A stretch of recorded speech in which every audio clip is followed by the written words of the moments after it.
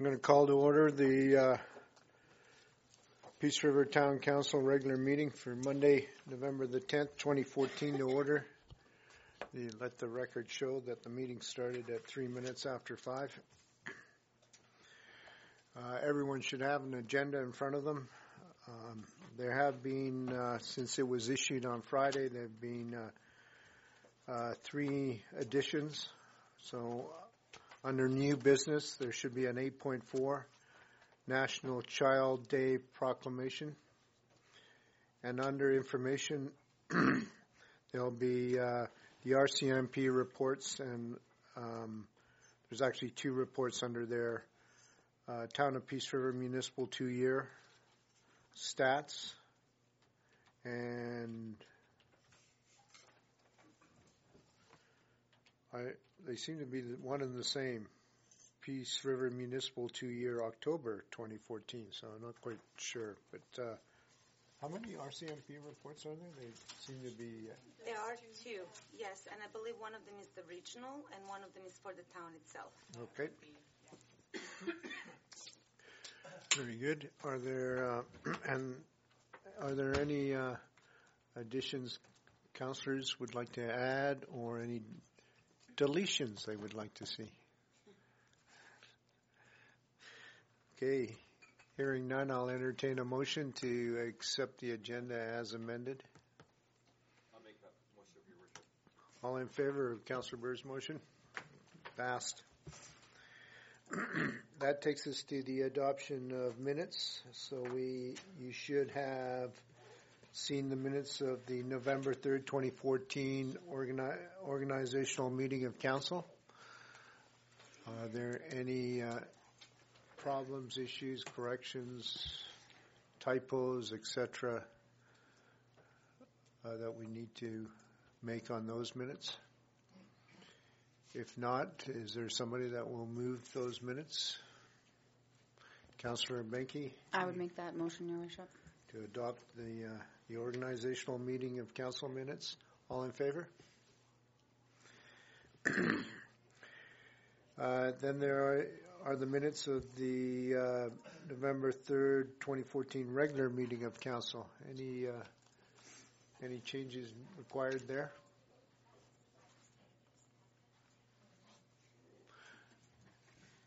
Hearing none, I'll take a motion on. I'd put a motion on the floor, Your Worship, to adopt the minutes for the November 3rd meeting as presented.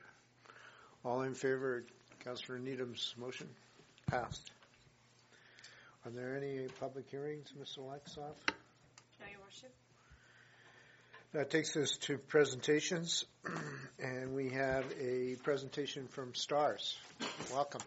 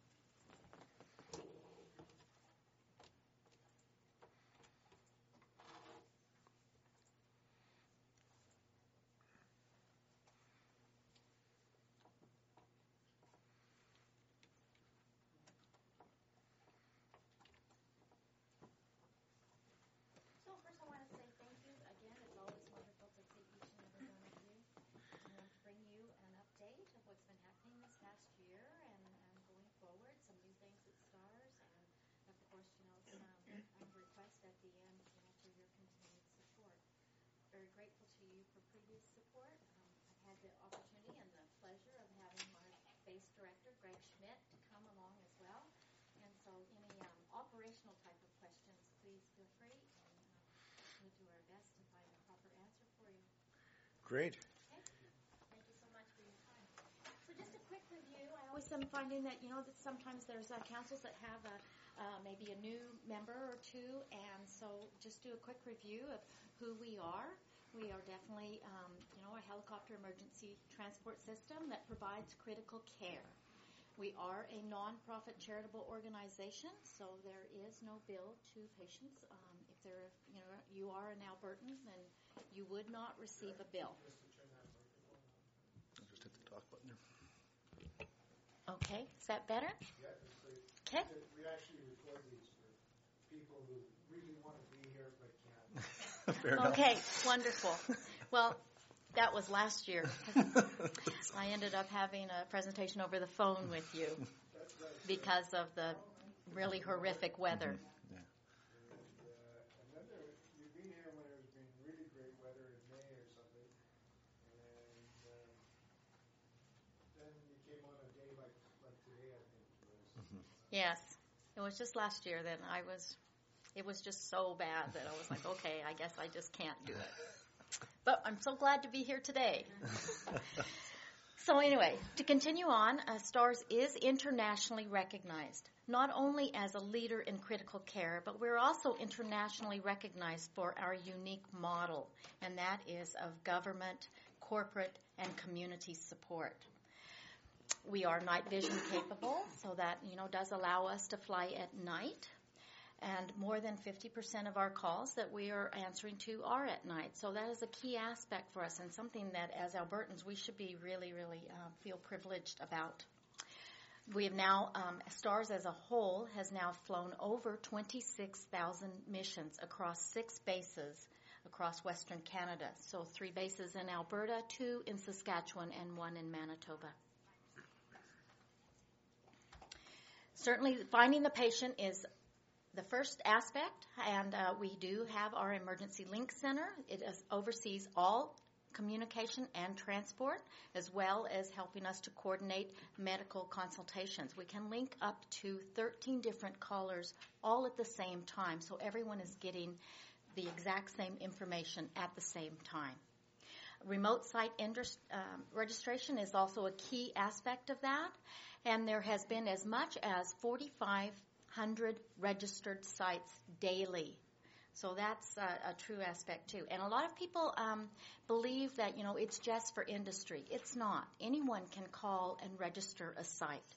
So we've had, say, events such as a community, maybe annual rodeo, for example, that will call in, and for that weekend that they're having that event, they will register their site. So that way then we have all the exact lat and longs of where the event is taking place, and they would have direct access to us.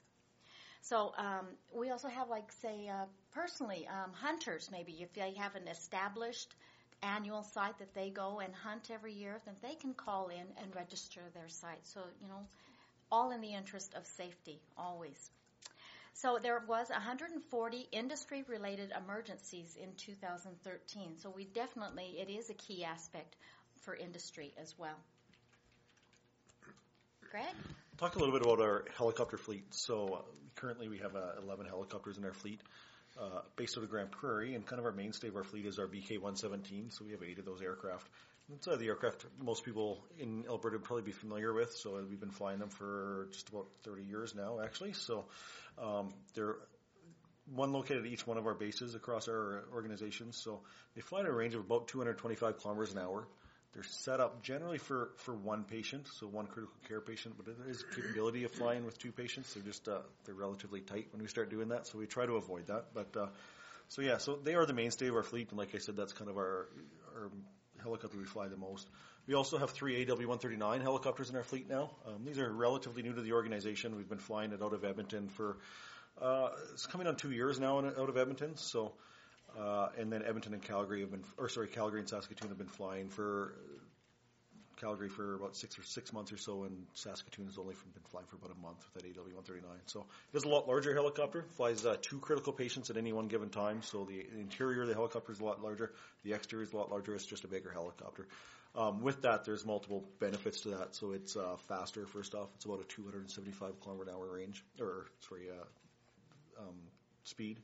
Range is considerably further, so it's about 700 kilometers versus the 500 kilometers one way. So it makes a big difference from kind of the amount of distance that we can reach.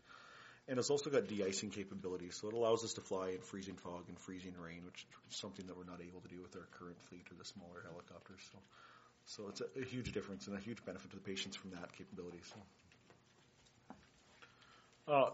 In the back of our helicopters, it doesn't matter the type of helicopter we're flying in or the type of aircraft or vehicle that we're traveling in, we basically have the same crew and the same amount of equipment all the time. So it's basically an airborne intensive care unit is what it is. So everything you'll find in an emergency room or an intensive care room, we have a version of in the back of the helicopter. So it's always staffed by one nurse and one paramedic and then one physician who's always on call. So the physician's either in the helicopter with us or on the phone at all times. So. Some of the things that we have in the back of the helicopter that you won't find in the back of your average ambulance. So we have the ability to do lab work in the back of the helicopter. So there's actually an ability to draw blood work off a patient and get results immediately. We have a video laryngoscope, which is fairly new. So that allows us to see, as you can see on that screen there, actually it's a camera that you can stick inside the throat of a patient and actually place tubes right inside their lungs. And allows us to make sure that we actually are putting the tube in the right place. And it's one of the most dangerous things that kind of any medical care provider does to a patient, and that just gives us an extra added level of safety. So, and also allows us to make patients that are very difficult to put a breathing tube in. It makes it a lot easier and safer for us. So, some of the other things that are coming really soon, and this is actually happening now at a few of our bases. So, started in Saskatchewan and gone to Calgary, and now Edmonton and Grand Prairie will start carrying it as well as blood on the helicopters. So. We've always had the ability to land at a hospital, pick up blood if need be, and take it out to a patient. This will be a little bit of a game changer in the sense that every one of our helicopters will have 2 units of blood stocked on it 24/7. So essentially, a patient on the side of the road in a car accident, if they require blood, will be able to get blood at the scene prior to going to the hospital. So that'll be a huge change for providing care to those benefits or for those patients. Some of the other stuff we do, and this is part of STARS that not a lot of people are aware of, so we have an education unit as well. So as you can see, there's a big picture of the big bus. So it's about a 40-foot Class A motorhome that's converted into a mobile education unit. So in the back of that bus, it's set up a lot like a hospital room. So and it's got a mannequin in there. He breathes, he talks, he's got pulses everywhere as you arrive. And basically, it allows medical providers to practice skills and practice treating patients in a no kind of consequence environment. So we'll take that around to rural hospitals throughout the area. So there's about 50 hospitals we'll go to with that particular unit in northern Alberta. Allow basically doctors and nurses and paramedics in their community where they work to practice on a mannequin that's not only extremely expensive and they wouldn't have access to it otherwise, but it's extremely realistic. So it's a great amount of training. It allows them to really basically see half a dozen of the sickest patients they'll ever see in their life in an afternoon. So and then learn from those patients. And with any luck, if one of those patients were to walk in the door of their healthcare facility, they'd have the ability to treat them in a way that they wouldn't have earlier that day. So with that motorhome, it's not just kind of a home down for rural hospitals. We also use it a lot for providing a critical care course that we have. So we have a critical care transport academy. So this is a certificate program through the UFC and STARS that we use to educate rural providers basically to transport medicine and critical care medicine. And we also use it for training nurses at the GPRC as well. So. The bus was working with your physicians and nurses in May here in Peace River, and then there's provisions that they're just putting the schedule together for the new year, and it will be back. So be watching for that. Mm-hmm. And I will be trying to keep you in the loop as well, that the next time that it is going to be here, if there's an opportunity, usually they'll allow us maybe a half an hour or so prior to starting those educational things with the physicians and nurses to allow you to come and have a tour. So if you're interested in that, I'll keep you informed as the next date upcoming that it will be in Peace River. So, of course, STARS Foundation is the fundraising arm of STARS itself. Donations make up 70% of our operating budget. For STARS across Alberta, that's a $35 million operating budget. So certainly government, Alberta Health Services, is our largest supporter at about 28% currently. Municipalities are also a key aspect of being able to be a part of the municipal initiative, as you were yourselves. And so it's very much been a lifeline for our northern base. And going forward, we continue to work with corporations, oil and gas and the other industry sectors, as well as individual donations and the calendar campaign that's still ongoing until the end of the year. I believe that it was in your area in September, early October. If anyone's interested in calendars, and we certainly still have them at the base, you can give us a call and we can send them out to you. As well as the calendar campaign that generates $10 million net every year. Or not the calendar the lottery. $10 million net every year. No, not the calendar, Yeah, sorry. Calendar's impressive. I'm looking I'm at going the to get wrong into that line. calendar business. Yeah, that's quite a thing, isn't it? No, the lottery, we're very fortunate now. We're on our 22nd year coming up that we have had a successful sold-out lottery every year. It's one of the only across Canada. And that it has generated more than $10 million net every year, which is basically provides for all the entire operations of one base. So very fortunate for that, and that will be launched in mid-January. So, working together to have all the different aspects in place that support the operations of STARS is key. The mission rate is not going down. It hasn't gone down every year for almost 30 years. So having those different aspects in place, providing that sustainability is really key. So here you are, municipalities that have chosen to be supporting STARS ongoing, like we've been very fortunate now for 8 years for Grand Prairie. And we're also working closer with municipalities across all of Alberta. So currently we have about 2/3 of the municipalities across Alberta, and I will be continuing to work across the province and be working with the other municipalities. We want to again, say thank you very much for your support in 2013. The municipal initiative itself has provided leadership above and beyond. It provided a key aspect of being able to have the helipad built at the QE2 Regional Hospital, which allowed us initially to be able to deliver patients in a timely manner. And then it led to continued support for the Grand Prairie base operations with the $2 per capita that we have seen across our entire service area. And then, of course, we made history when the 7 districts that we serve in northeastern BC also joined the Alberta Northern Alberta Initiative. In 2011, it encouraged that Alberta Health Services would recognize Grand Prairie Base, and we were able to sign an affiliation agreement with them so that we now had unanimous support across the north. So now, current to date, we have municipalities that are giving from $2 per capita up to $65 per capita, joining together and showing, that there is that sustainability piece for us going forward. Proven results now with over 1,800 missions that we have flown just in our northern region.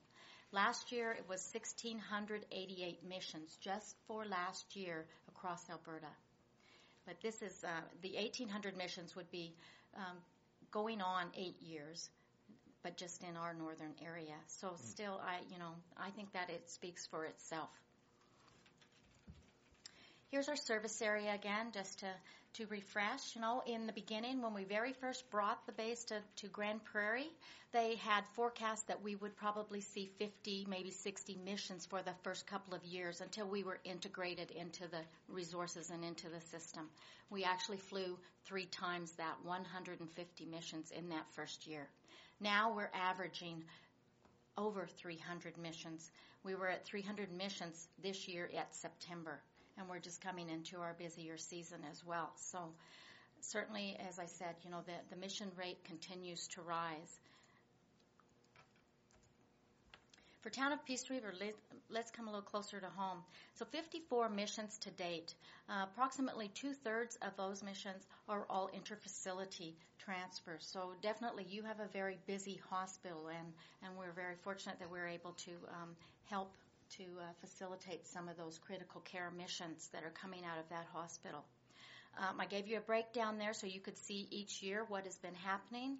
And this year there's been 7 to date. And again, that was at the beginning of September. So you're averaging approximately about 7 missions per year just in your immediate area. The reality is that Alberta is continuing to grow and thrive. Our mission rates have doubled. Increasing call volume, that is something that we continue to, it provides a challenge for us. Operational costs associated will continue to rise as well. Protective services is essential to a community's well-being, and we are a part of that protective services. We want to make sure and ensure that all options are available to Northern residents in order to have a full complement of protective services. You know, you need ground ambulance, you need your fire department, you need fixed wing, and you need the helicopter rotary capabilities. That really gives us the opportunity to have, in every situation, an option available. So, again, the over 1,800 missions flown in the north, I believe, are the successes that we have achieved together. So my request to you is that you would kindly consider to continue joining your municipal neighbors in a partnership that saves lives. I'm asking you to renew your 2013 commitment that you had made of $14,000, which is just a little bit over a $2 per capita, in support of our base that serves Northern residents. Next year, STARS is going to celebrate 30 years of serving Albertans. To me, that's proof that it is working. STARS is ready, willing, and able to assist and be a part of the protective services for your area. It does take a team effort to save lives. We're really proud to be part of that team, and with your help, we can continue to respond for generations to come. You know, it's all about looking to the future, and I think that it's our responsibility as being here today that we continue to put in places a good operating services that it is going to provide critical care, medical care for our children and our grandchildren. So I'm hoping that you will see STARS as a part of that. And we thank you for your time. Thank you. Any questions from council?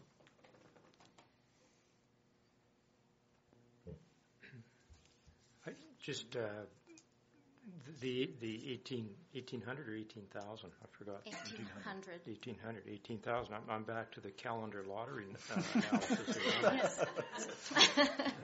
So just, yes, I recognize that we provided STARS some funding last year, but I guess I look at the mission. Is there an obvious, your pie chart earlier showed where your funds were coming from.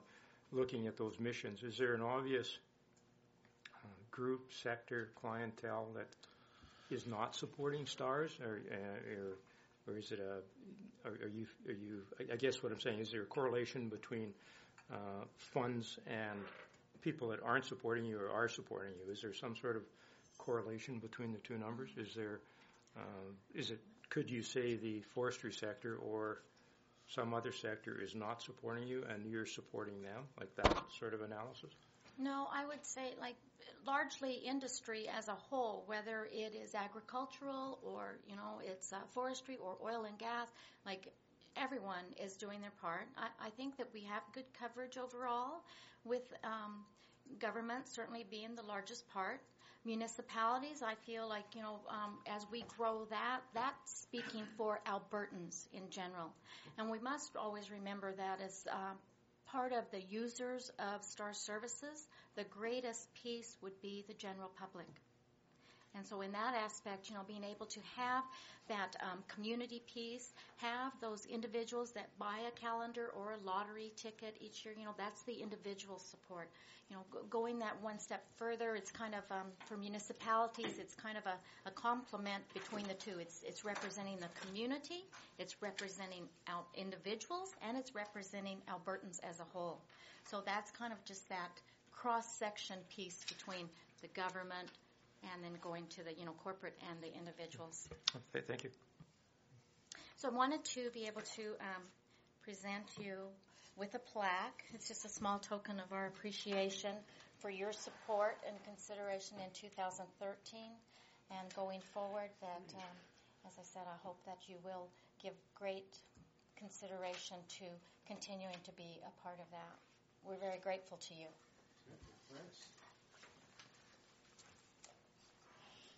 As well, I did bring you a calendar. Like you dress any different kind?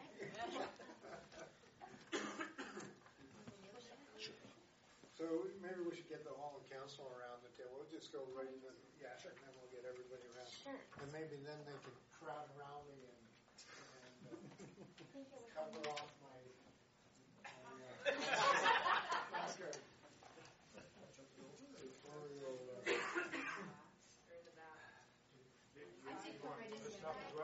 We can leave that in here so we don't. I didn't know if you wanted to. I'll come fill in around here. Yeah.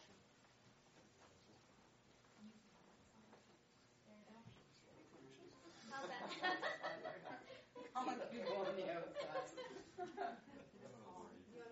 too? Oh, we all know each other, so. Okay. Scoot in. Come right in. You're the acting CO. Get in here, Tanya. There you go. All right. And then, Elaine, just go a little bit this way and Mr. Sawchuck that way so we can see Tammy better. It's a nice shirt you wear, Mr. Mayor. Make sure you get the shamrocks in there. Absolutely. Oh, yeah, you guys are stars. Oh, pardon the pun. That's what it's all about, is ambulance.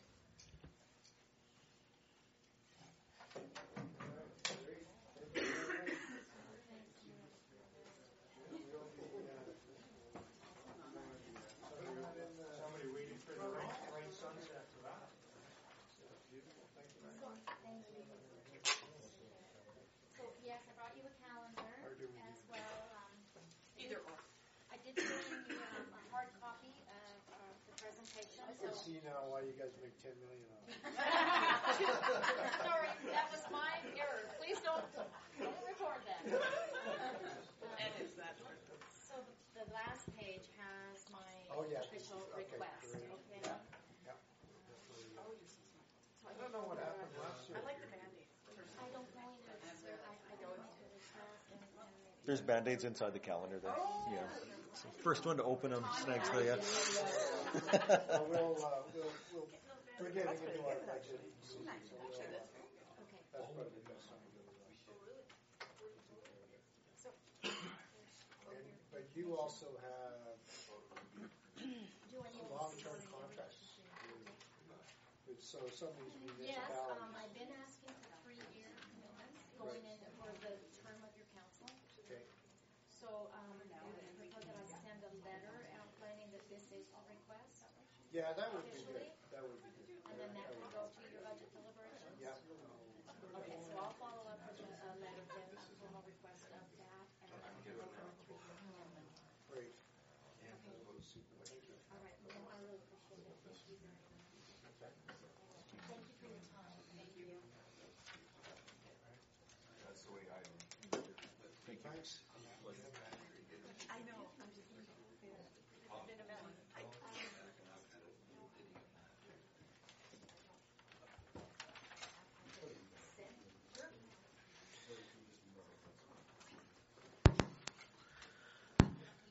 Well, I think that plaque's going to look nice in the lobby. Yes, thank you. This is work. No, this is hobby. Okay. That then takes us into bylaws and my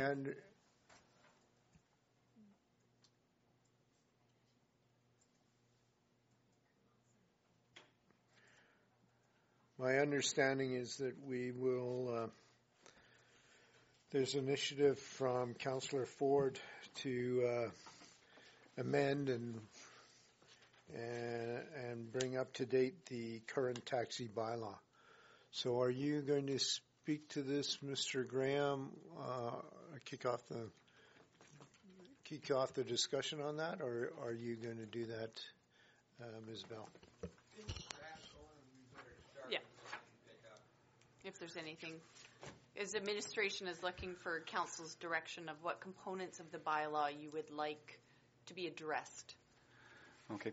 There's been quite a bit of concern in our community in regards to the taxi cabs, safety, cleanliness, right down to inspections. I've had a bunch of meetings with our local RCMP, with Graham, and some concerned citizens in regards to the bylaw. I think there's some areas in the bylaw that could be changed in order to make the community feel a little bit safer using our services here. A lot of the information that I have gathered, I have turned that over to Mr. Smith to speak to about tonight. So if we were to talk about specifics, you would, or be a little more specific, you would like the a new taxi bylaw to come into play that would increase inspections or the level of inspections? Yeah, level of inspections. I'd also like to specifically address in Section 4, 3A, in regards to the criminal code and how we issue permits to people wanting to operate cabs in the town of Peace River. So you'd like to see an increased vigilance on background checks? That is correct. And inspections, so more detailed inspections? Or? Yes, and the reports or the information I gathered in regards to inspections, I have turned those over to Mr. Smith. They come from the city of Edmonton. As well, I do believe that Mr. Smith has some specific styles of inspections from the city of Calgary as well as Grand Prairie. Like speaking to Section 3A is in regards to the Criminal Code of Canada, where it reads, no taxi cab driver permit shall be issued to any persons who, A, has been convicted under the Criminal Code of Canada within a 5-year period immediately preceding the date of application. So my understanding of this is when anybody goes into the detachment to get a criminal records check done, the check comes back saying one of 5 things. It'll say negative, incomplete, possible match to other police services records, or adverse information. And it's the possible match that we have to be concerned about. At that point, there is, like Graham has no way of determining that 5-year period. So that person would have to go back in and get their fingerprints taken, send away, and come and present that back to Mr. Smith.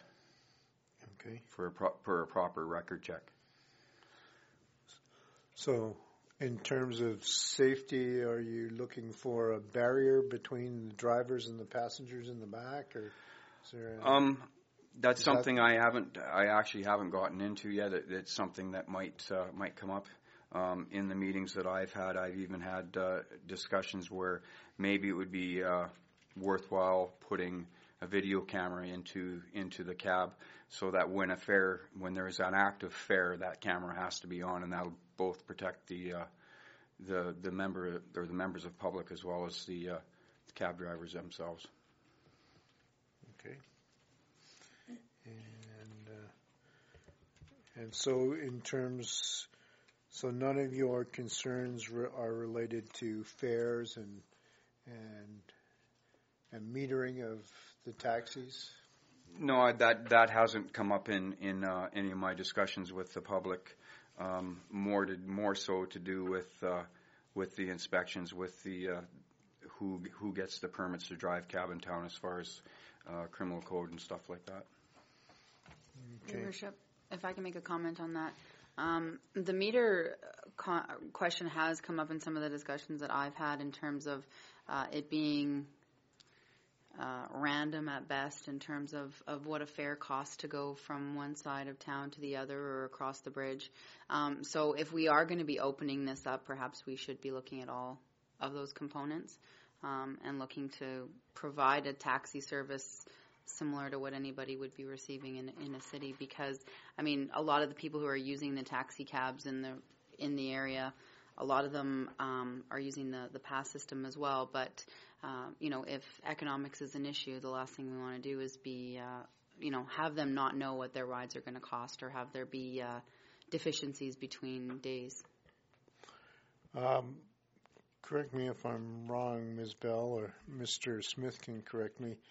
I believe a year and a half or 2 years ago, didn't we require the taxi cabs to post their fares on the window, and it was really a zone fare? Yeah, that's correct, Your Worship. The amendment to the bylaw that was done last June 2013 required posting of fares and rates on the vehicle. Where we run into difficulty on that particular part of it, I'll slide up here so you can all hear me, is when there are multiple stops. Can you turn the microphone on? Multiple stops. So a person obtains the services of a cab at the residence, just for example, South End. They wish to go to Walmart, wherever. There's a set fee from one side of the river to the other. Well, on the way back, they decide, well, I need to go to Shoppers Drug Mart, I need to go to Canadian Tire, I need to go to the medical clinic, and they want the cab to wait for them. And that runs up the amount because there's a waiting charge, because you've basically taken that vehicle out of service. With the Taxi Pass program, too, it counts basically as another trip, and Tanya and I have discussed this one at length. And how we're going to work that one out, we're still whittling away at that one. But, yeah, it is very much the grid. It's so much on one side of the river, so much to the other, or so much from south to north. And then we should also be looking at regulating, I would think, fares from the airport to town. Other communities do it, especially where our airport is remote from the town limits. It's not that far, but it's out halfway to Grimshaw. The cab driver company is going to expect to be making more money. And once they pass the corporate limits, it's whatever the trade will bear. And we need, I would think, to regulate that for both our own people and for the traveling public. And we're going to see a lot of those in the next little while. Okay, so I guess you've added something else to your own list. Mr. Smith, what about as far as some of the other comments I heard from public was, let's say, for instance, you pick up a client at the bar because you're going to take them home. They stop here and then they end up getting off at their residence, so to speak. What about as far as these companies keeping logs of number of people picked up and where they're dropping them off for record purposes? That should be happening. That's something we didn't bring in. We wanted to get this up and running, and at the time it was the less paperwork the better. And we went through, I think I don't think anybody in this council might have been around, but we went through quite a rigmarole back in 2009, to get this actually up and running, including, a week's withdrawal of service by all the taxi cab drivers. And there was a lot of negotiating and horse trading went on, and we came up with a version that was acceptable to the council of the day and to the taxi drivers of the day. I have a question, or a couple of them. So permits are issued annually right now? They are good for 1 year. So annually the driver has to go and get a criminal record check? Correct. Do they also have to, and I don't know if it's part of that, have to get the check where it's a kind of a child welfare vulnerable sector thing? check is what you're referring to. Mm-hmm. I'm requiring it right now. It's not enshrined in the bylaw, and it needs to be, but I'm just telling them, for your own protection and for the protection of the public, you will have this, or I'm not going to issue a permit. And they've all said, fine, no problem, we're right on board with this. The biggest problem with that was, and it's now been solved, is that Peace River Detachment at the time did not have electronic scanning capability for fingerprints. You had to go to Grand Prairie Detachment. Peace River Detachment now has the electronic scanning capability. Instead of a criminal record check, if it came back, when they went in and did the original CPEC check, and it came back anything other than negative, they'd have to do fingerprints off to Grand Prairie Detachment and run them electronically there, or they had to send them manually, either through Decay Division in Edmonton or, God forbid. So that's been fixed now. Well, it's not totally fixed, but it's a whole lot quicker. Okay. And we're getting back good results in the categories that Councillor Ford mentioned. And a mechanism for the public to generally report that the taxi cab was unclean, etc. That's something that isn't there now. I think it should be. I had quite a discussion with one of my colleagues in Grand Prairie on Friday afternoon, and they're running a higher standard of vehicle inspection. They're actually back still using the old out-of-province inspection, which we started with. But they also run for the lack of a better term, a cleanliness inspection. Are there dust bunnies and fuzzballs in the seats? Are there cigarette butts on the floor? Is the thing just disgustingly odoriferous? The one thing I would never have thought of myself, but they did, is the cargo compartment in, like, say, the SUV or the trunk. There are certain things they don't allow you to carry in there. Windshield washer fluid, oils, WD-40. These things all, other than WD-40, what do these things all have in common? They come in a plastic jug. What do plastic jugs do? They leak. Do you want your groceries sitting on a trunk carpet covered in glycol? I don't think so. And they've had really good success with that. They had some fight, but everybody seems to be complying now, and I think that's a heck of a good idea.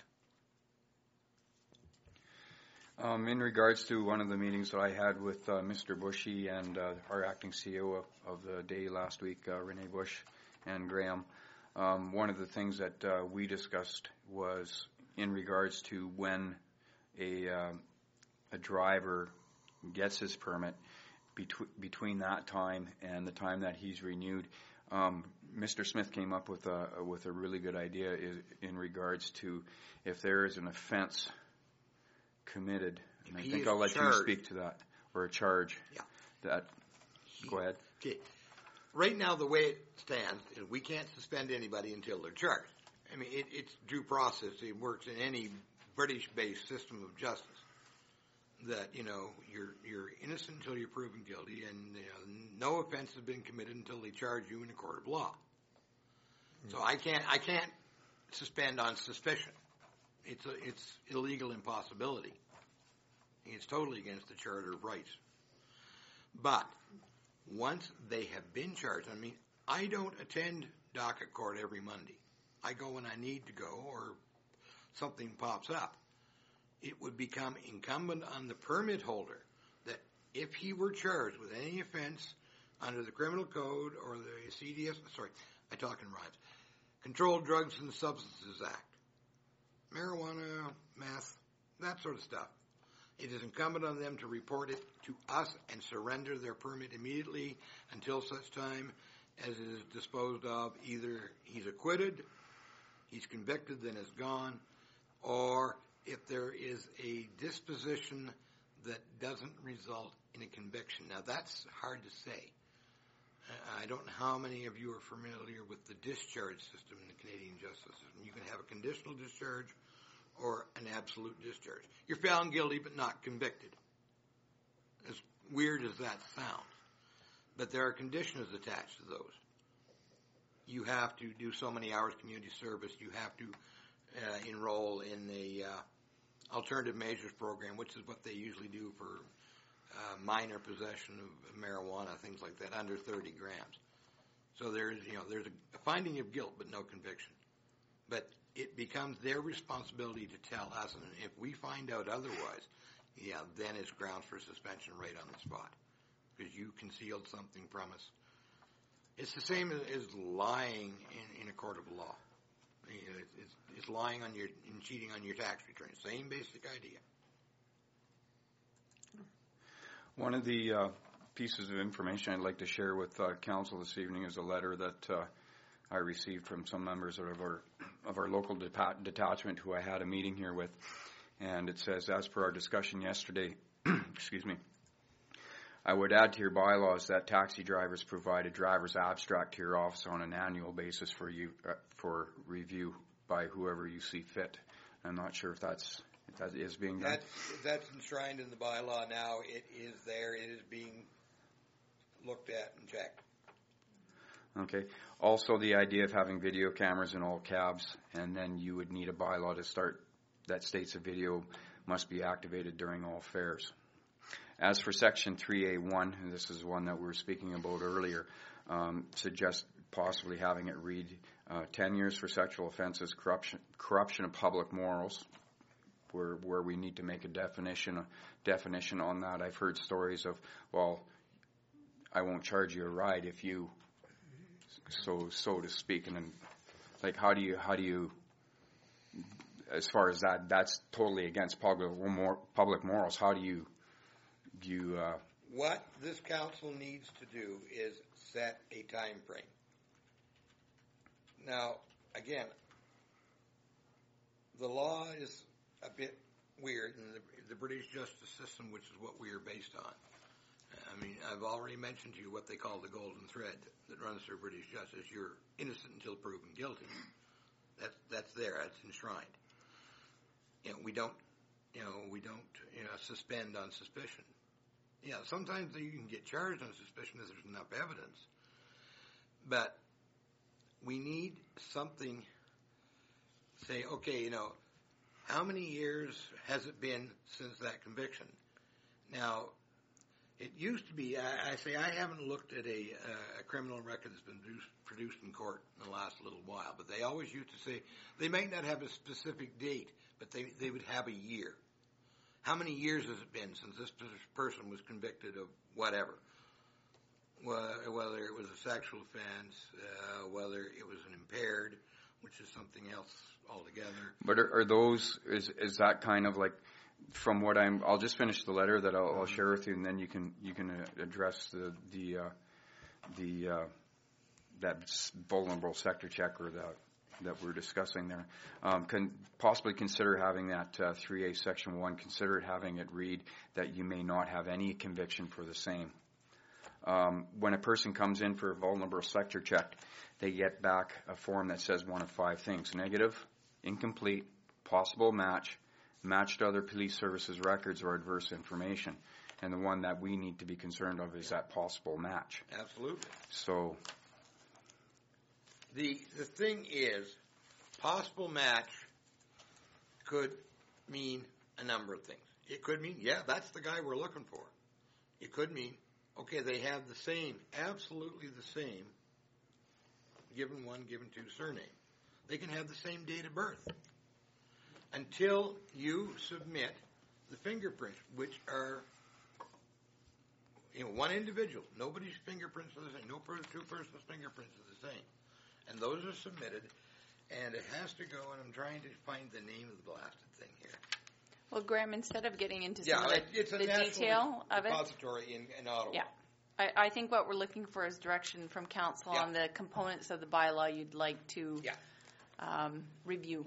And I'm hearing there's 3 specific areas. Just out of respect as well, I made a phone call. I asked Mr. Armstrong to attend tonight, as he has some fairly good information that he might like to share with council. Okay, fair enough. Mr. Armstrong, would you care to speak to taxi bylaw? I think we need to avoid getting into specifics, though, I guess, in terms of... And one thing I would like to address is, according to what Graham says, as far as him not being able to suspend without conviction, I don't agree with that statement at all. Teachers, doctors, RCMP, upon being charged with an offense or the possibility of an offense, they're suspended until an investigation is complete. As far as not being able to have clause with the town of Peace River, if somebody accuses somebody of molestation or whatever in a taxi cab, that accusation is serious. And that should be in the bylaw. Upon accusation, it is automatically suspended. Once they're proven innocent or guilty, fine. But that should not be put forward. Like, that should be in the bylaws. Okay. And as far as another thing that should be in there is a procedure, a complaint procedure. Town of Peace River has no complaint procedure in place.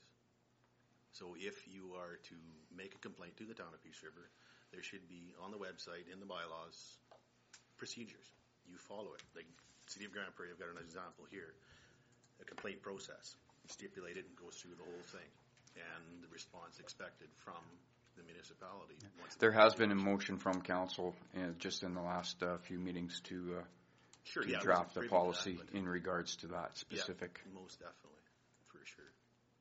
Yeah, like you say, it needs some brushing up. It's not a bad system what you got going here, but there's way too many loopholes. And the thing is, this is one thing to put it in a bylaw, but enforce the bylaw. That's 90%. You can have all this stuff written down, everything looks cool on paper, but unless you are enforcing it and have the staff in place to do so, you're wasting your time.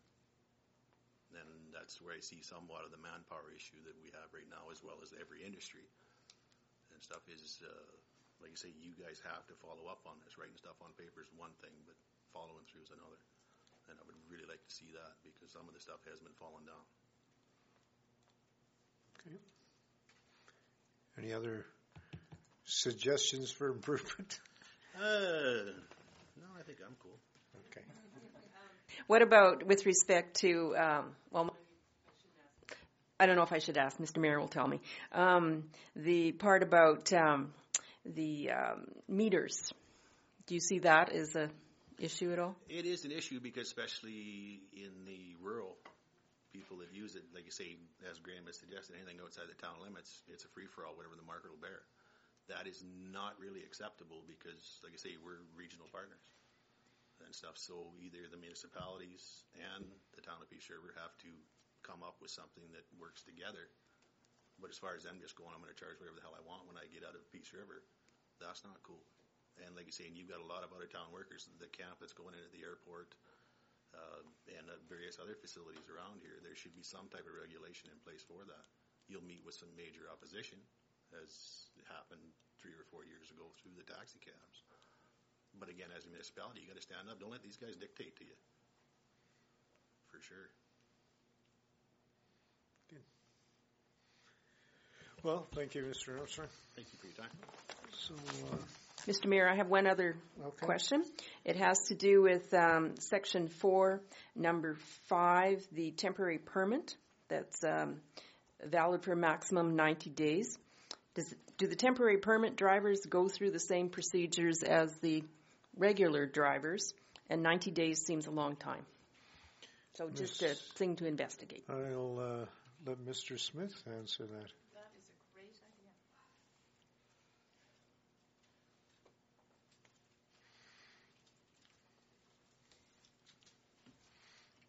The temporary permit system is the legacy of the original bylaw from 2 councils ago, I do believe.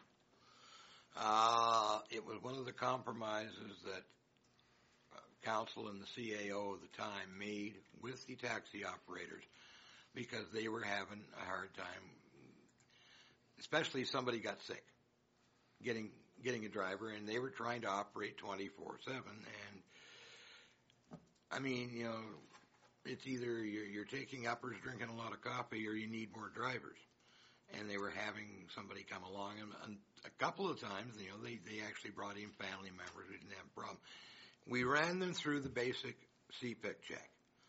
I didn't like 90 days, but that was disapproved by the council of the day. I'd have much rather have said, if we're going to do that at all, no more than 30. Like, you know, nobody's going to be sick for 3 months, you know, unless they're in a hospital bed or get a cast on them. It's just something that we were given to work with, and I don't care for it, but it's the law. Well, you got a chance to take it out now. Well, that's what I was thinking, hoping for your support on that one. Well, you've got Elaine Deputy Mayor Manzer's support at a minimum. Well, one's better than none. But not as good as 4. But all 7 of you would be nice. Anything else that I can clarify for you? What exactly would you like in the motion for? I just something along the lines of that you've moved that administration be directed to explore further options, review of the situation, and I don't know how you'd word it, but we need to have a look at the whole thing. We need to reword certain sections, at least in my view. Just direct administration to revise the taxi bylaw. And provide options for further action. I think that's the easiest way to. Wouldn't you agree? No, with that? just revise the taxi bylaw. Just one question. We've talked about a number of things that are obviously going to cost the drivers money. Yep. All these checks and everything else. Absolutely. What does a meter cost? Like, does anyone have any idea? $600. $1,500? $600. Oh. Plus about $200 and change for the installation, because it takes about the first. I've talked to some of the mechanics, and I've talked to a company in Calgary that actually sells meters. He said the initial installation, the first time the guy's ever done, he's there with the meter in one hand and the instruction book in the other. Takes about 2.5 hours. It depends on what the shop rate is. There's very seldom, and they classify that as electrical work, even though it's connected to a variable speed meter, in your transmission, and there's no flat rate for electrical work. So we're talking about, and I'm guessing it could be as low as $700 per unit, or as high as $850, $900. After the first time the guy installs it, first couple of times, the cost on the installation will go down because he knows what he's doing now. But the first kick at the cat is going to cost the driver a lot of money. And how often does that thing have to be checked for accuracy? Annually. And what's that cost? Well, that's a matter of whatever they try to take it. Basically, they take it out for road test. Most municipalities require that the meter be accurate within, last time I looked, I think it was 3%, 95 times out of 100. So it means a road test, the whole 9 yards of that. I've talked to some mechanics of my acquaintance, and they said, yeah, we could do it, but it takes up a lot of time, and they're going to have to book well in advance, because if you drive a car like I do, you know how busy the automotive shops are in this town. Yeah, book now for January. One point I would like to make, though, is in regards to just some more information for council, is in regards to the inspections of vehicles. Now, an inspection, there's basically a flat rate on it, depending on how many hours it takes, 1 or 2 hours to do an inspection on a vehicle. So your inspection could be, $250 annually, possibly? I'm guessing the last time I checked, when we were still doing the out-of-province ones, they were up over $200 and some dollars.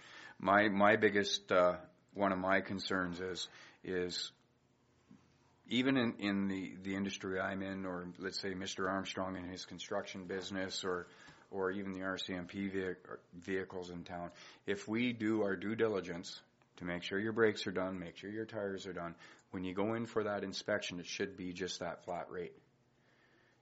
Yeah, because if you don't do your due diligence and maintain your vehicle, of course it's not going to pass the inspection. I agree. And what we found is through my just briefly through my conversation with my colleague in Grand Prairie, they were finding that, and they're still finding, because they still use the out-of-province inspection as their standard for taxi cabs, that the shops are upping the rate because they know it's a taxi cab, they know it has to be done, and they could be doing another vehicle or 2 more vehicles while they're taking this taxi cab apart. They're in essence gouging the taxi operator, but again, that's whatever the trade will bear. I haven't seen any example of that in Peace River, from what fees I've had reported to me, but it's happening. Mr. Needham, you had a motion. Yes, Your Worship, it seems to me there's some substantive issues here, from cleanliness to metering to inspections to cameras to flat rates. So I think it's paramount that we review the taxi bylaw. So my motion would be that I put a motion on the floor to direct administration to review taxi bylaws 1847 and 1930 and come back with a revised bylaw early in the new year for council's further consideration. All in favor of Councillor Needham's motion? Passed. Great, thank you.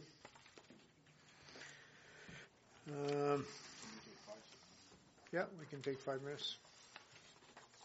Okay, 5-minute recess. Starting with unfinished business. And the first item on the unfinished business agenda is Regional Recreational Needs Assessment, an update, and I'm assuming that you will take the lead on this, Ms. Bell. That is correct.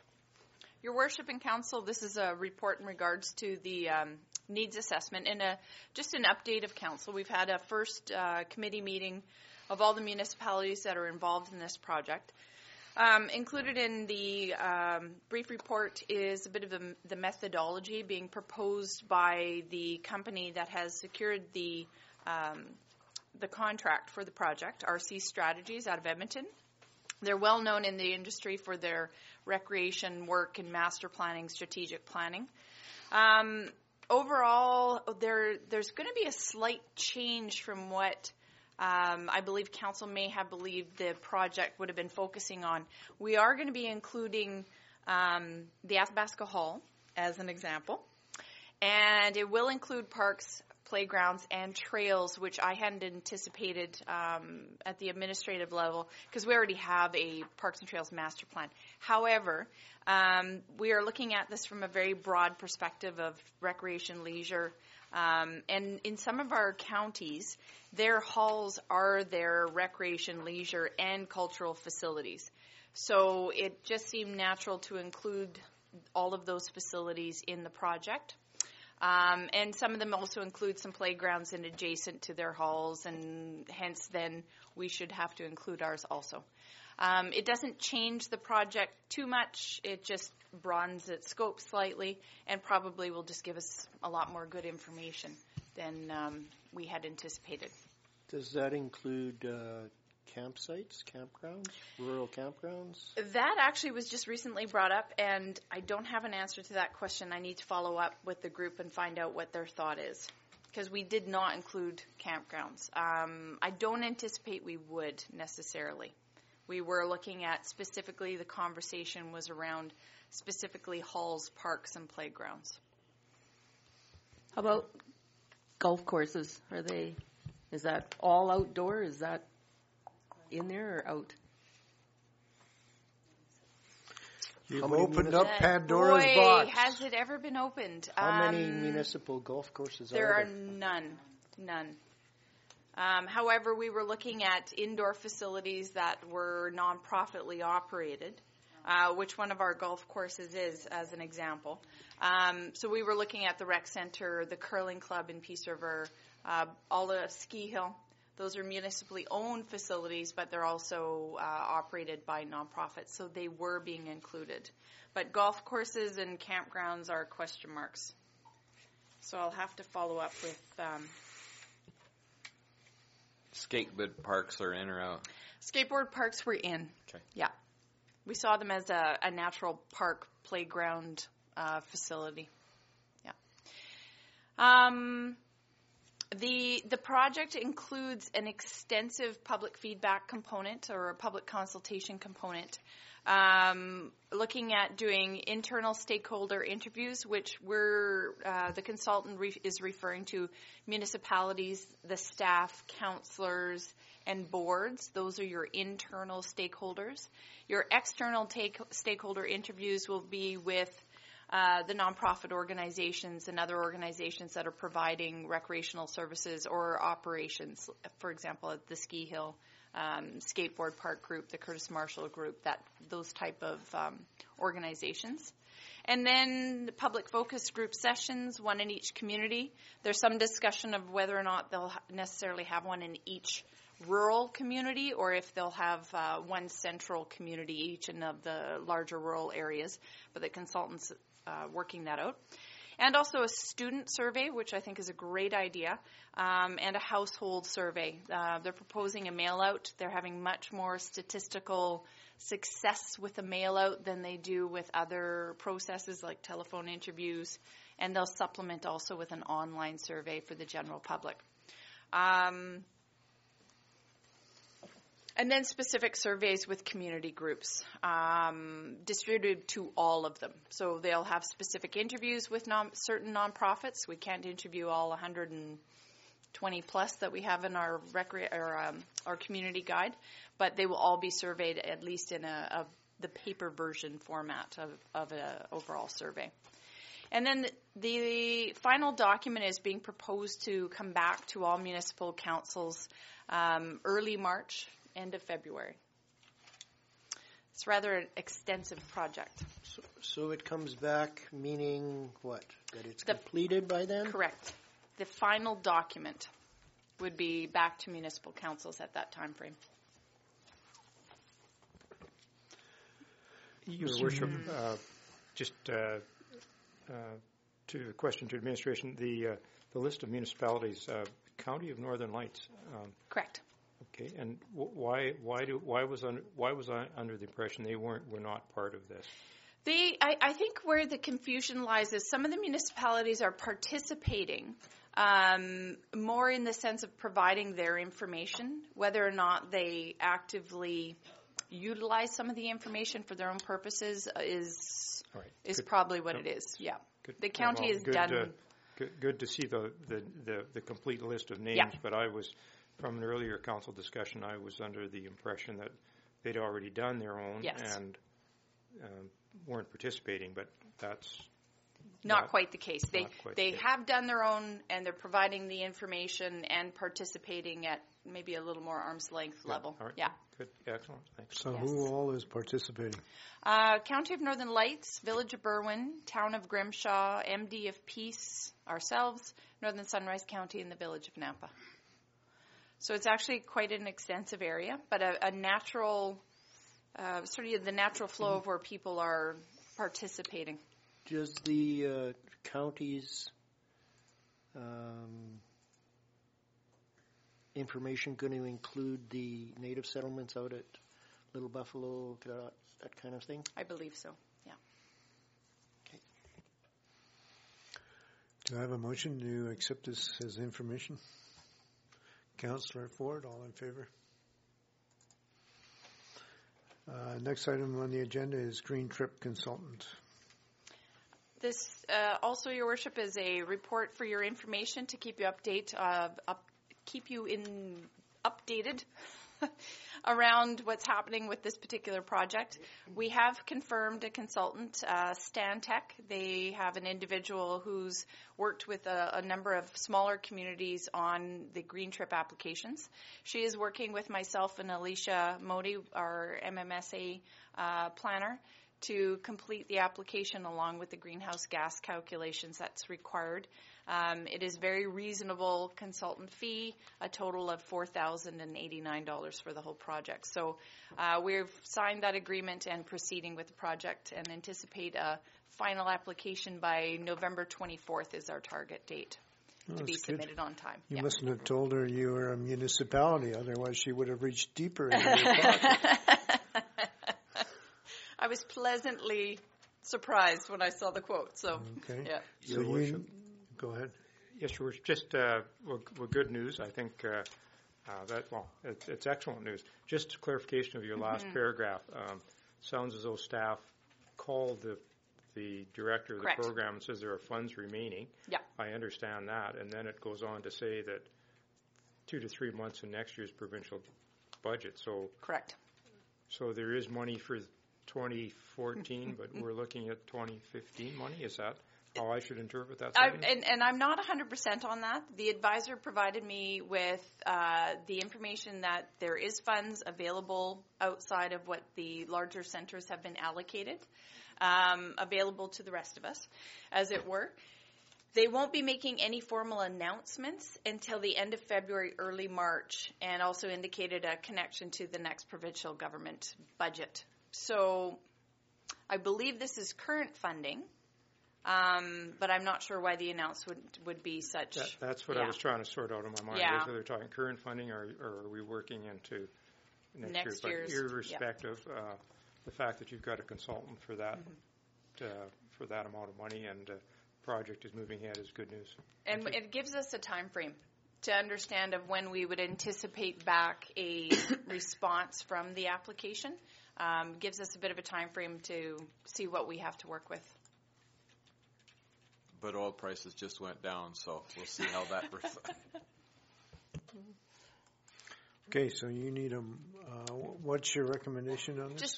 Just for information only at this point. Don't you need approval to accept to go ahead with the hiring the consultants?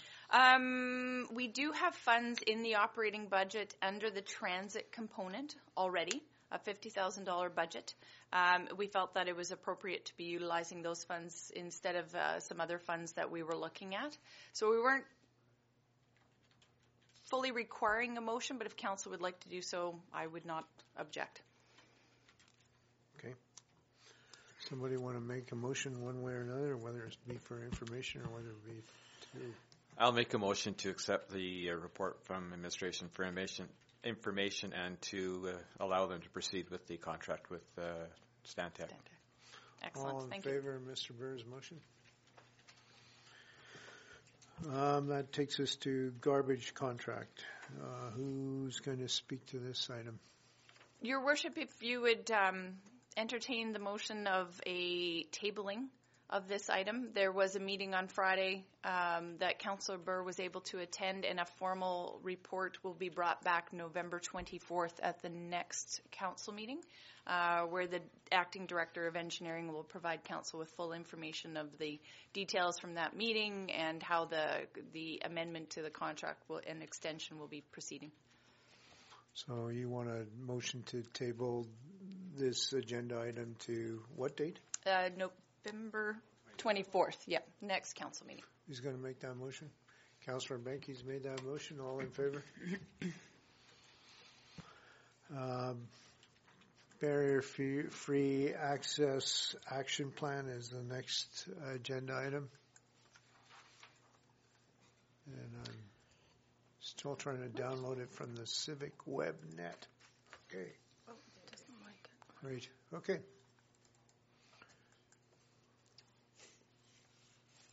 Just waiting for mine to pop. Oh, sorry. Technology. Not a big fan of Excel. No, it's not a huge fan of. Your Worship, this is we wanted to keep council again updated of how this projects are proceeding. There's quite a number of areas, and all the directors have provided their updates on each of the items.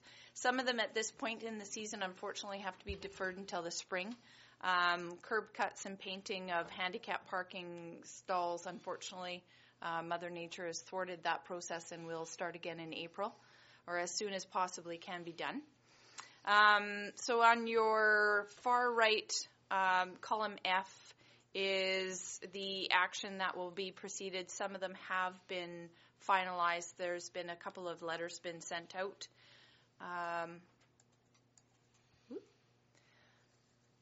To Alberta Registries has been completed, and also the medical center or the medical clinic has been completed. A letter passing on the comments and concerns from the Canadian Paraplegic Association. Yeah. Oh, good point. Thank you, Anna. We have actually added some on our own. Oh, the line 13, 14. 12, 13, and 14. The library, we've noticed, is a problem. Their handicap stall is on quite an incline.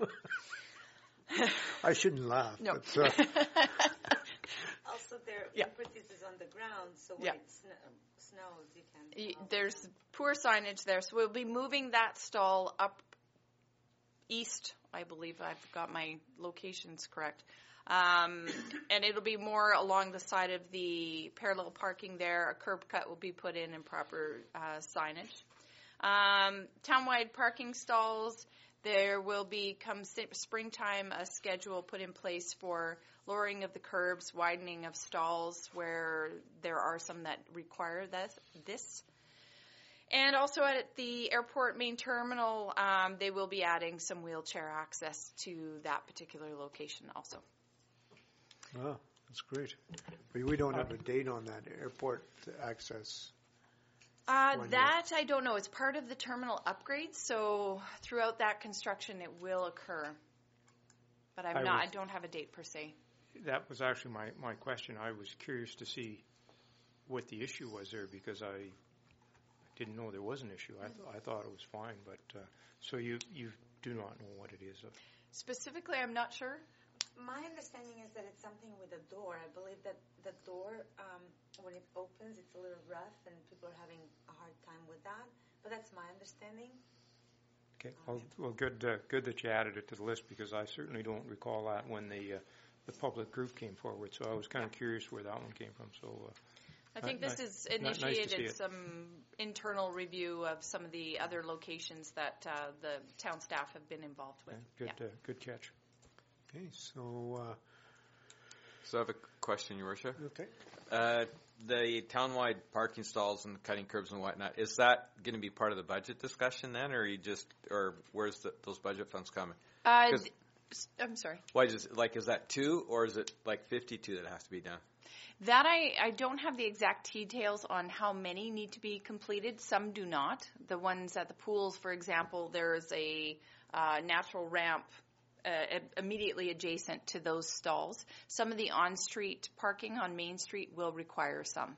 There definitely is some misses in some of the current on-street parking on Main Street. So the Director of Engineering would be including this within her budget. Okay. Whether or not she's included it from the budget that you have seen to date, that I'm unsure at this time. But when she meets with council during her session, I'm sure she can highlight exactly where those funds would be coming from. Mr. Mayor? Yep. A couple of points. One, I think the group that presented mentioned there was no handicap parking around Boston Pizza and Subway. So maybe that would be looked at in conjunction if that's the case. Also, they mentioned snow cleaning on sidewalks, particularly in front of vacant lots. So I'm wondering if one of the actions council could do in the next little while is remind people about clearing their sidewalks and the vacant lots and the brownfield types, how that would be dealt with. We can absolutely add that to the list. Okay. So could we forward this to the Paraplegic Society? Mm-hmm. Tell them that we haven't forgotten about them. And just get their, maybe ask them for their input, I guess. Great. So I guess a motion from council. I'll move that this be accepted as information and that admin will contact the Paraplegics Association with the results or this report. Yep, that would be great. All in favor of Deputy Mayor Manzer's motion? Excellent. That takes us to new business. I suppose this is why Ms. Modi is here today. Proposed subdivision, MDF Beast 135, MMSA file 14MK054. Hello. So yes, Hello. I am here today to talk about the subdivision in our neighboring municipality, the MDF Peace. So it is a subdivision that is kitty corner to the town of Peace River. If you were to, from a location perspective, it's close to the quarter section that the hospital is on, but there isn't actually road access from within the town. You have to drive outside in the MD to get to this location and to the nearest town lot as well. There is one property within the town boundary that has access through the MD that is right adjacent to this subdivision. The subdivision is within the primary referral area of the IDP, which is why it's before you tonight. And it is also within the urban expansion area that the IDP highlights. However, it's also on what our growth study, which was done in, I believe, 2006, identifies as an environmentally sensitive area that would potentially be uneconomic for urban style development. So the last subdivision that came before council was also for subdivision within the urban expansion area, and the town ended up writing a letter to the MD highlighting our concerns. However, in this case, while the subdivision is within the urban expansion area, given its location and the fact that this is a single parcel to accommodate already existing development, I think the level of concern that the town needs to have about it is less, but it's also still important to flag between ourselves and the MD that this is within an area that our statutory planning documents has identified as a potential expansion area for the town. So I'm looking for a motion from council stating whether or not we have any concerns with respect to the subdivision. And I've provided two options for council, although you can certainly come up with a third. And the recommended option is that we report to the subdivision authority that the town has no significant concerns regarding the proposal, given that it accommodates existing development. However, it should be noted that the subdivision is within the urban expansion area as identified in the intermunicipal development plan, and further country-style residential development on the balance of the quarter section is of concern to the town prior to an update of the IDP. Okay, any questions of Ms. Modi? Do you know why it was identified as environmentally sensitive? I can't remember the exact words used, but you're saying it's not likely you could put a subdivision in there. I don't have any environmental reports specifically that I can point to. I believe that it's in the transition area between where the built-up portion of town is and the kind of going up a level. So it's a lot of hills and potentially prone to slides.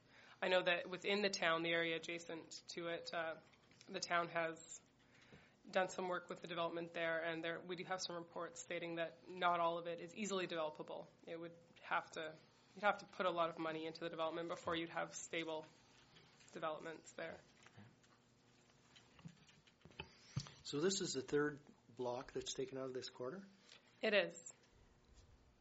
So there's 4 legal parcels once this goes through. And so the remaining, I'm assuming they're taking this piece out to sell that piece?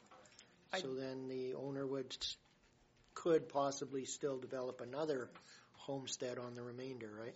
Yes. And then separate that off. I mean, typically the county only allows, 2 separations? So they had to change their bylaw? MD, sorry. Yeah, and I was actually looking at the MD's land use bylaw and becoming confused. And I'd like to have a conversation with them because it seems what's currently in their bylaw I actually think is a little bit inconsistent. So we need to have some discussions to make sure that they're being consistent when I wear my other hat as the MD's planner. Suggesting Mr. Sauter to table this until we find out what the lay of the land is? I take it that's an intentional pun? Without the environmental study, yes. I guess my question is, how long would that take for you to satisfy your questions and possibly mine? Well, for the MD to rectify any inconsistencies would require a land use bylaw amendment, so that could take quite a while. I thought I saw something in here that said that they had to give a variance on this for that. Am I wrong there? No, it said that the land use bylaw was amended to accommodate this. So basically, the proposed area that would be subdivided out at this point its zoning has been changed, so it's no longer joint plan ag district, it's country residential. Okay. So the whole quarter or just that piece? Just that piece, the 10-acre section that they're trying to subdivide out of the balance right now. the balance of the quarter remains joint plan ag. But it's not really being farmed now, right? It's No, pasture or some? it's pasture, I think.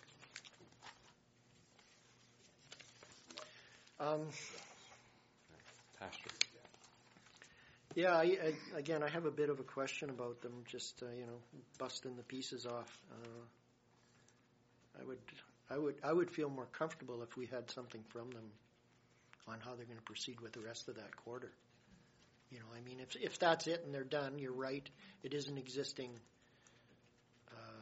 homestead, so you're right. There's not going to be any more development there, but that doesn't mean that they can't push something somewhere else. So I would feel more comfortable if you could come back with I don't know. Do we quiz them or ask them, or do we write a letter back to them now? Well, ultimately, the MD and the subdivision authority for the MD don't have to take into consideration what town council says. You don't have a stamp of approval, but certainly you can request information and signal that you'd like to work together to figure out a more laid out plan for this area. I think that's valid. It is immediately on our border, and it would be nice to know what they do plan to do with it. Okay. So you're speaking with respect to what the MD plans to do with it, or what the landowner? What the MD is going to allow.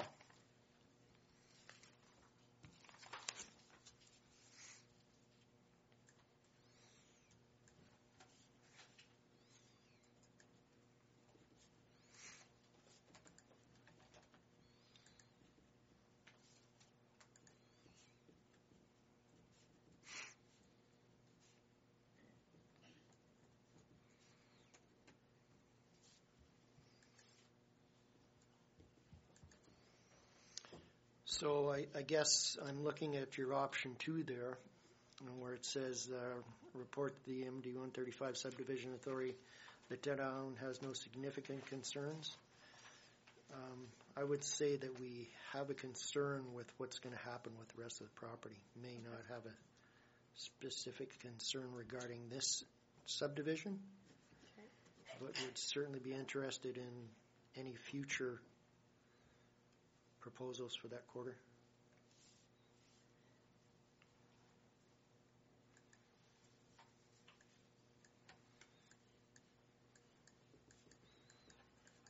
So, basically what you've got there I think is right.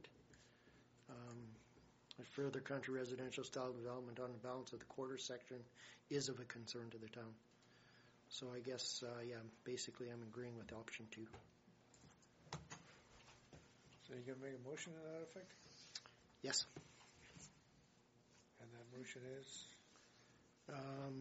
That we have the report to the MD Subdivision Authority that the town of Peace River has no significant concerns regarding the proposed subdivision. However, it should be noted that subdivision is within the urban expansion area and is identified in the intermunicipal development plan, and further the county residential style development and the balance of the quarter section is of concern to the town of Peace River. Okay, any further discussion on this item? So just for clarification, are you accepting her recommendation or are you altering it? Basically accepting it. Okay. On what part? So you basically, so what part? What in addition to the basic stuff? Have you Just added okay. on? Just hold on. No, we'll accept it the way it's written. Okay. Okay, I'm going to call for a vote because I don't hear any more questions on this item. So all in favor of Councillor Sawchuk's motion? Passed.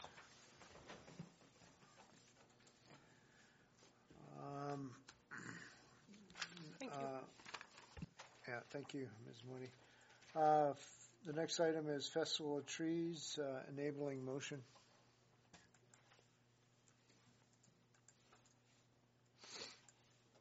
So I'm opening mine up, but you can speak, somebody can speak to it, if not. The CAO, acting CAO, Bell. That's what happens when I don't actually write the report. Your Worship, this is the annual Festival of Trees Gala, and the organization has invited Town Council to attend the event, specifically the gala dinner and auction on Saturday, November 22nd. 2 tickets have been reserved. Therefore, administration is requesting an enabling motion of a mayor and or council or mayor's designate. You can make it And speech. Oh, correct. There is a request for a note, greetings on behalf of the mayor designate at the event. Okay. So we should allow all of council to go. So, oh boy, November 22nd, eh? Okay. It's coming up quickly. Yeah.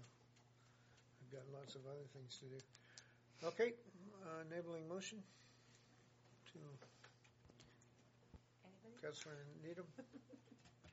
I would put a motion on the floor, Your Worship, to enable Mayor and Council to attend the November 22nd Regional Women's Shelter Gala event at the Bell Center.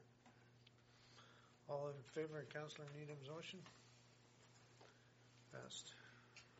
So people will get back to Ms. Alexoff and tell her if you will be able to make it or not. Because you'll have to secure those tickets, I imagine. And if everyone goes, we could get a whole table. Well, minus 2. Yours is secured. Oh, okay.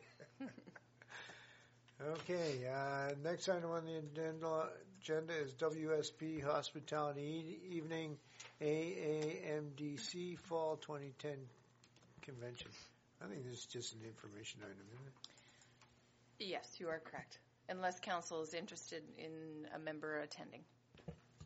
Just for clarification, Your Worship, yes, I believe Deputy Mayor Manzer and I are down for the event, but this is certainly an information item from my perspective, so I would put a motion on the floor that we accept it as information. All in favor? Passed.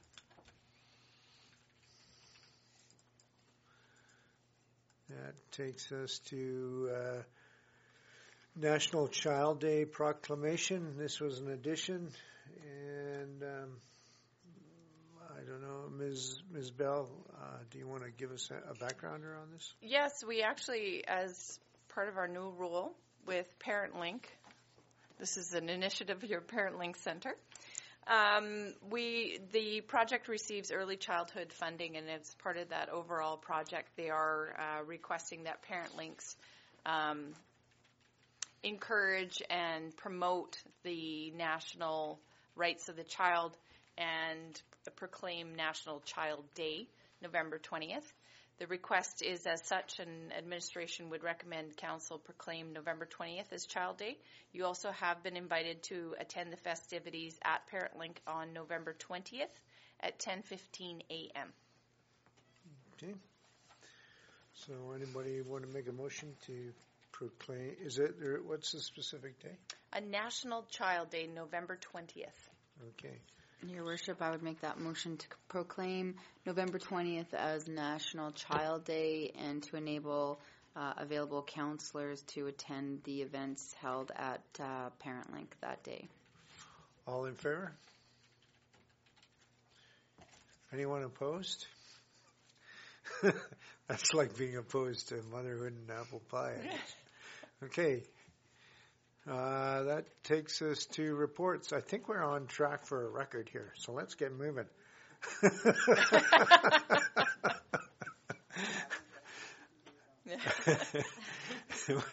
The check registry, November 6, 2013. Any questions on that check registry?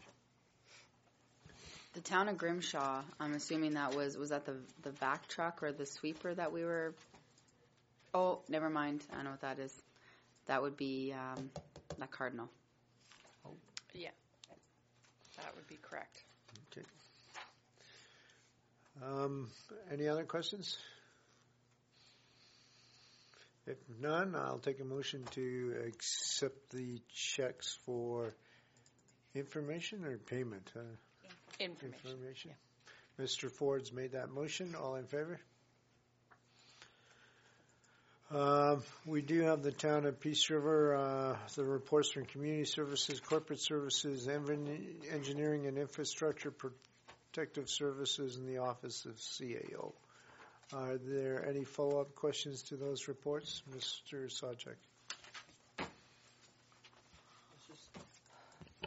Noticing in the protective services report,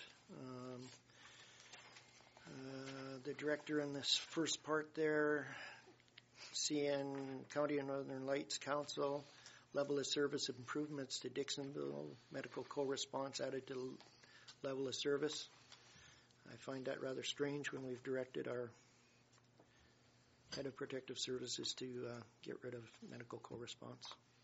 This is just this refers to the last couple of months, though, isn't it? Yeah, probably. Last so month. I guess my question is how is that going to impact our agreement with the county? And so maybe we could direct Mr. Bushy to add that to his report that he's bringing forward. Will do.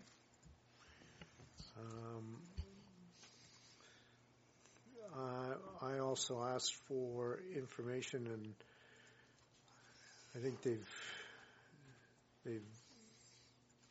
with regards to the stats on medical co-response, motor vehicle collisions, et cetera, and so they've now detailed those out, but I was looking for, and I was under the impression that I had indicated that I wanted to know where these occurred, i.e., which ones occurred within town limits, which ones occurred outside of town limits, and in which area of the region, and also the time of the day that these events occurred.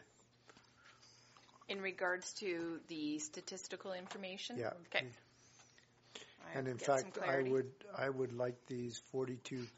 If somebody can tell me there's 42 calls involving 131 man hours, they can probably tell me where they were and when they occurred. And I'd actually like to see these items that were listed for the month of October. Mm-hmm. I'd like the author to go back and resubmit this report with that information. Sounds like another Excel spreadsheet to me. Yeah, good. Okay. I have a question on a different report. It is the culture and recreation one. It's the data with respect to the swimming pool. Yeah.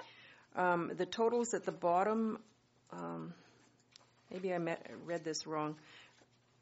So does the chart refer to all year, or is it the October values and then the total patrons, the 48,000 numbers, 47,000, that's the whole year? Total year, up to date, to the end of October. The chart itself is just October? Correct. Okay, thanks. So it's comparing the month of October or year to date and the months of October in 2013 and 2014.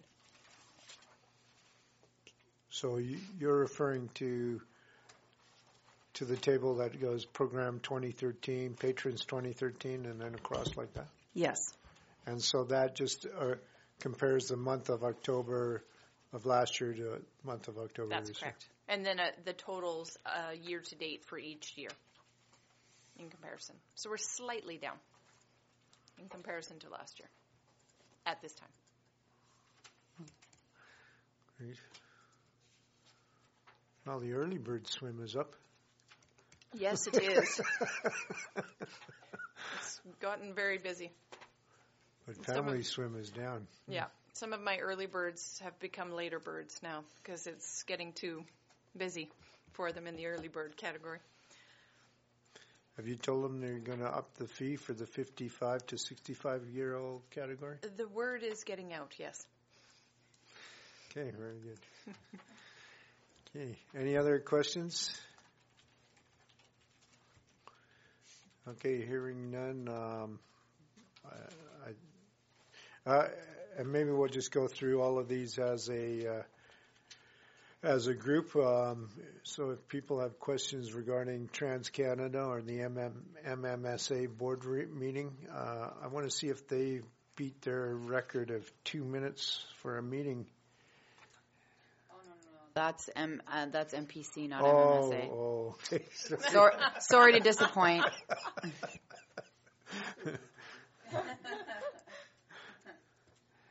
Okay.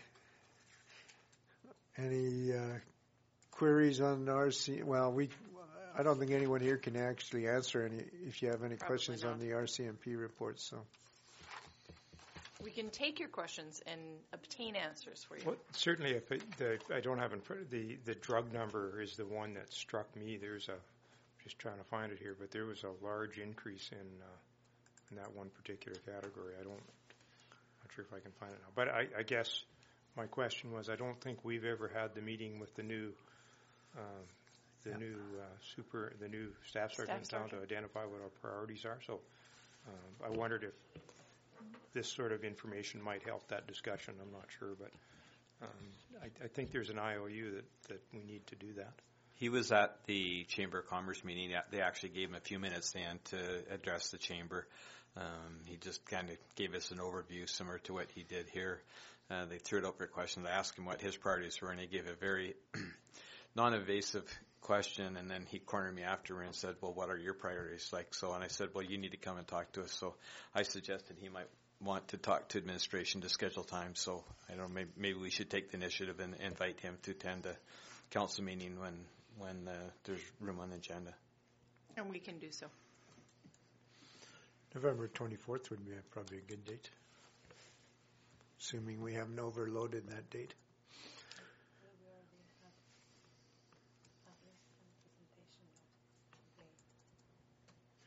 We can review and then confer with the new staff sergeant and find a date very soon. Okay. So do I hear a motion to accept items 11.1 through to 11.4 inclusive for information? Or all in favor of Councillor Benke's motion? Ms. Bell, are there any notices of motion? None that we have been informed of. Are there any in-camera items? None. Okay, that'll take us to key communication items. So maybe I should ask the media what they thought was interesting about today's meeting. That will capture the public's attention.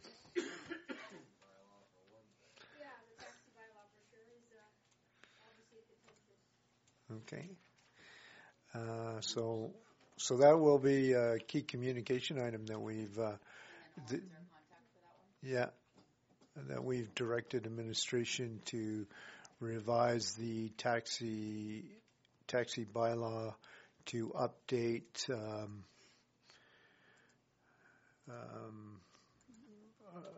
I think to be responsive to a number of citizen concerns that were raised about the operations, and I'm not sure if you want to get into the details. Sorry, Your Worship, for interrupting, but it's the metering, it's the cleanliness, it's the inspections, it's the flat rate to the airport, it's the matter of logs. But I think what we want to communicate to the public is we've heard a broad range of issues, and we think the way to resolve them is through a revised bylaw.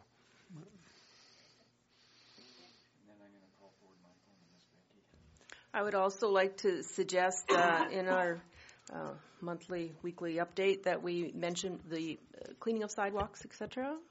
In that time frame. Maybe, and this might be a discussion for another day, but we have a report a pothole program, but should we have a report a icy sidewalk program? But that would be a good reminder. Just with snowy and icy conditions, that there is a duty for homeowners not only to to clear their own driveways, but also the sidewalk that runs in front of their house. And businesses? And business. Owners? So then I also had on here just reminders for the Festival of Trees as well as the proclamation for November 20th. National Child Day? Yeah. And, yeah, so Festival of Trees is this Friday. Next Friday. This Friday is Light Up the Okay, Park. light up the park. Oh, I could do that too. You knew you were doing something Friday, didn't you? So, Light Up the Park is geared towards which non-profit group? It's ours, our own project. And non-profit. And we are a We non-profit. should underline that. And that's 7 to 8, right, on Friday? That's correct. Okay. Okay. And maybe just a point that Stars was here. yeah, Stars is here, and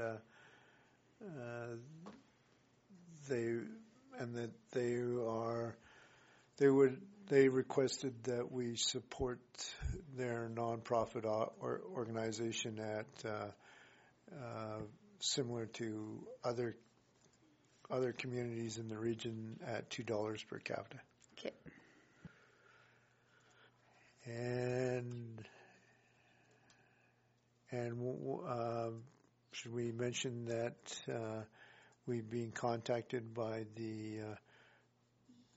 Municipal Affairs, and they would like to present their municipal review report December the 1st at 5 p.m. Yeah. Okay. Anything else of note, interest?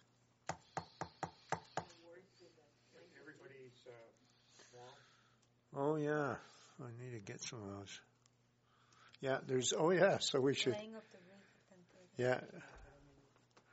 Yeah, it'll probably be.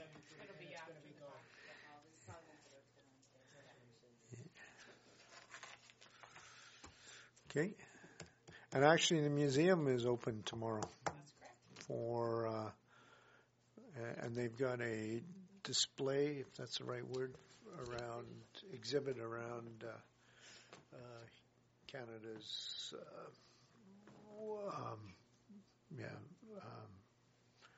the radio station, More Your Worship, has covered the renaming of Legion Street, and the museum was on the news several times today. So I would expect the museum and thank you, Mr. Taylor. So I would expect T.A. Norris and the museum will see lots of residents tomorrow. Great. Okay, good.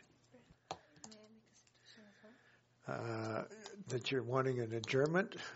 That was going to be my second suggestion.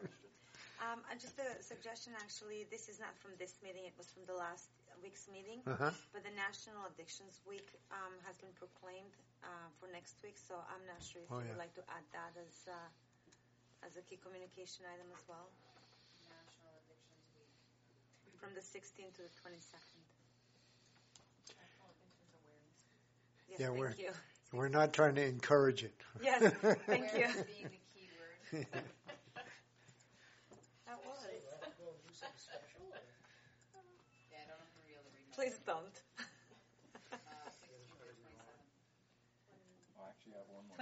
16 to the 22nd, yeah. Sorry about that. Yeah, Mr. Ford. I actually just have one more question, Your Worship, going back to Councillor Sawchuk's remark in regards to the Protective Services report. And as I read it, it says CNL Council, so County of Northern Lights Council, changed the level of service improvements to the Dixonville area. So is that meaning their people are responding? Like, are they responding to that area from Manning, or is it our people from Peace River responding on medical co-response? It's under Lance's report, so why would he tell us if they were doing it? Clarification is what we need. Yeah, I'll have to get some clarification on that. Okay. Medical co-response in that agreement. So it's now 7:01. I know. Motion from Mr. Ford to adjourn the meeting. All in favor?